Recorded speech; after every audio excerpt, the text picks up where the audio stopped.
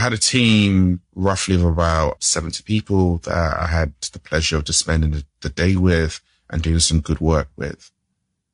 And I'm asking for some feedback afterwards, which they sent through to me this week. Out of 70 people, I had one piece of negative feedback. Welcome to another episode of Everyday Leadership. I am back by myself yet again. See, I enjoyed it so much and I had some real good feedback actually. I thought, you know what? Let's do this again. I'm going to get a guest coming back after that, don't worry. The guests are coming back. But today, I wanted to do something different actually. I want to talk about feedback. See, the great Elon Musk actually said himself, actually seek out and listen carefully to negative feedback. There's a lot that is said about receiving negative feedback, how much it can improve, how much it can grow you to become a better person, how much you learn about yourself. And I completely agree with that. In fact, that's a lot of what I talk about when I have some workshops and run the leadership development programs that I do.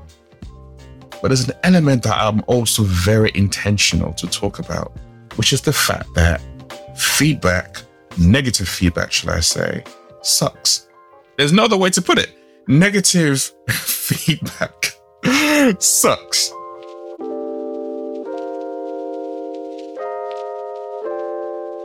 And in fact, the way that our brains are wired, when we receive negative feedback, we focus on it more than we focus on positive feedback.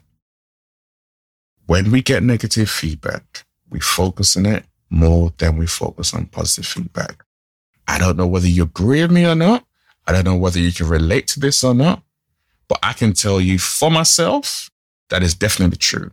And in fact, it has also been proven because psychologists call this a negative bias. So as humans, we tend to remember traumatic experiences better than positive ones. We recall insults better than praise. We react more strongly to negative things, negative stimuli that happen to us. And we respond more to negativity, generally speaking, than we do to positivity. And this is because, according to neuroscience anyway, the way our brains are wired, there is a surge in the critical processing area of our brain, which is around our behaviors and our attitude, which has shown that they tend to be shaped more powerfully by bad experiences, bad news, and bad information more than good news. That's mad, isn't it? There's a long history about it, going back to men and women were hunters and all that kind of stuff, which I'm not going to get into right now. But your brain is wired to react stronger to negative news than is to positive, negative feedback than to positive. In fact, you need, I think it's between 3 to 5 positive interactions to 1 negative feeling, piece of feedback to offset the negative bias. That's mad, isn't it? You need a ratio of 5 to 1 to offset negativity.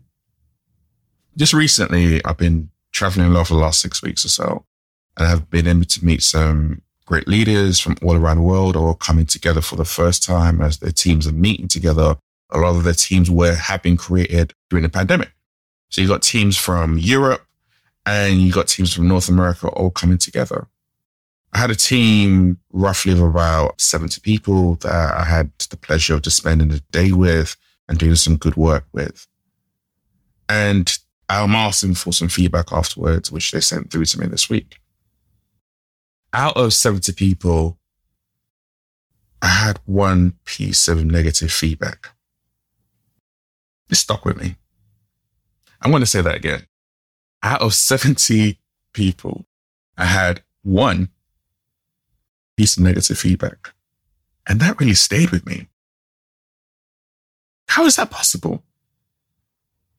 I've just met all these great, amazing leaders. I've just spent the day with them. The workshop was fantastic. Most people told me it was fantastic, apart from one person. And that resonated around, that really went round around my brain when I received that. Can you relate to that? Are you the kind of person who, when someone gives you praise, yeah, that's great. What can I do better? Are you the kind of person that skips, whether your work is very similar to mine, where you get feedback from people based on your workshops or your programs or your coaching? You see all the good stuff and you're like, yep, that's great. Where's the bad stuff? And when you don't get it, there's something inside of you is like, would it just been too nice? Or even the kind of person who all you've ever received was, man, what you're doing, your work's really amazing. You're doing so good. And because you've never received any criticism, in your head, you're like, is this person real? Is this person genuine? Does this person really care about me? Can you relate to that at all? It's your brain. It's the way that you have been wired. But that doesn't necessarily mean you have to stay there. And that doesn't mean you need to stay stuck. Going back to my example, I took a step back after feeling sorry for myself. And I started to ask myself, is this feedback true? Is it helpful? Is it something that I can do something with? Or is it something that I need to let go of? It turned out the feedback wasn't true. I had a 6:9 ratio to back that up, but feedback wasn't true when I looked at it for myself. Was it helpful in any way, shape, or form? No. Is it something that I need to do something with? No, because the person hadn't done the pre-work. So there was a task that had been assigned to that person, assigned to the whole group to do beforehand. Everyone else had done it apart from him. And therefore, when he came into the session, he didn't feel like it was relevant to him and yada, yada, yada. But that's not on me. Everyone else did what they needed to do. Everyone else enjoyed the session. So why have you put your negativity on me and put the blame back on me rather than taking ownership for what you did not do? This was the conversation I had to have with myself eventually. I'm not saying I went there straight away. It took me some time to get there. But those are the kind of 3 questions I constantly ask myself. Is this feedback true? Is it helpful? Is it something I need to do something with? Or is it something I need to let go of? And that first one around, is it true? I don't always ask myself that question depending on the environment. If the other people I'm working with, I can ask them that question as well. So it's not just taking my perspective, it's taking multiple perspectives.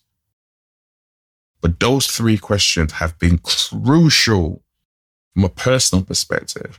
But I've been also able to apply them with my coaching. And I've seen a lot of great leaders have some great results with those 3 questions. Is this feedback true? Is it helpful? Is it something I need to do something with? Or do I need to let go of? That point of letting go is a really, really key one, because we can easily carry baggage that is not ours to carry. We can easily take on things that people are telling us that is their baggage that they've put onto us, and we are running with it rather than being like, that ain't my bag. That's not for me. I need to let that one go because that sounds like a you problem. That's not a me problem. It's important to be able to do that on a regular basis. Criticisms, negative feedback, they are good for your personal and professional growth. However, there are also times when it is not for you to do anything with. It is someone else projecting onto you. So therefore, you need to make sure you have that in the back of your mind as you're taking all these things in. 5:1 ratio. So give yourself some grace when you go through similar situations and you feel, why am I focusing on the negative rather than the positive? You're not alone. You are not alone. However, you don't need to stay stuck in that environment. This is Everyday Leadership. You're going to see me, you're going to hear from me sooner than you think.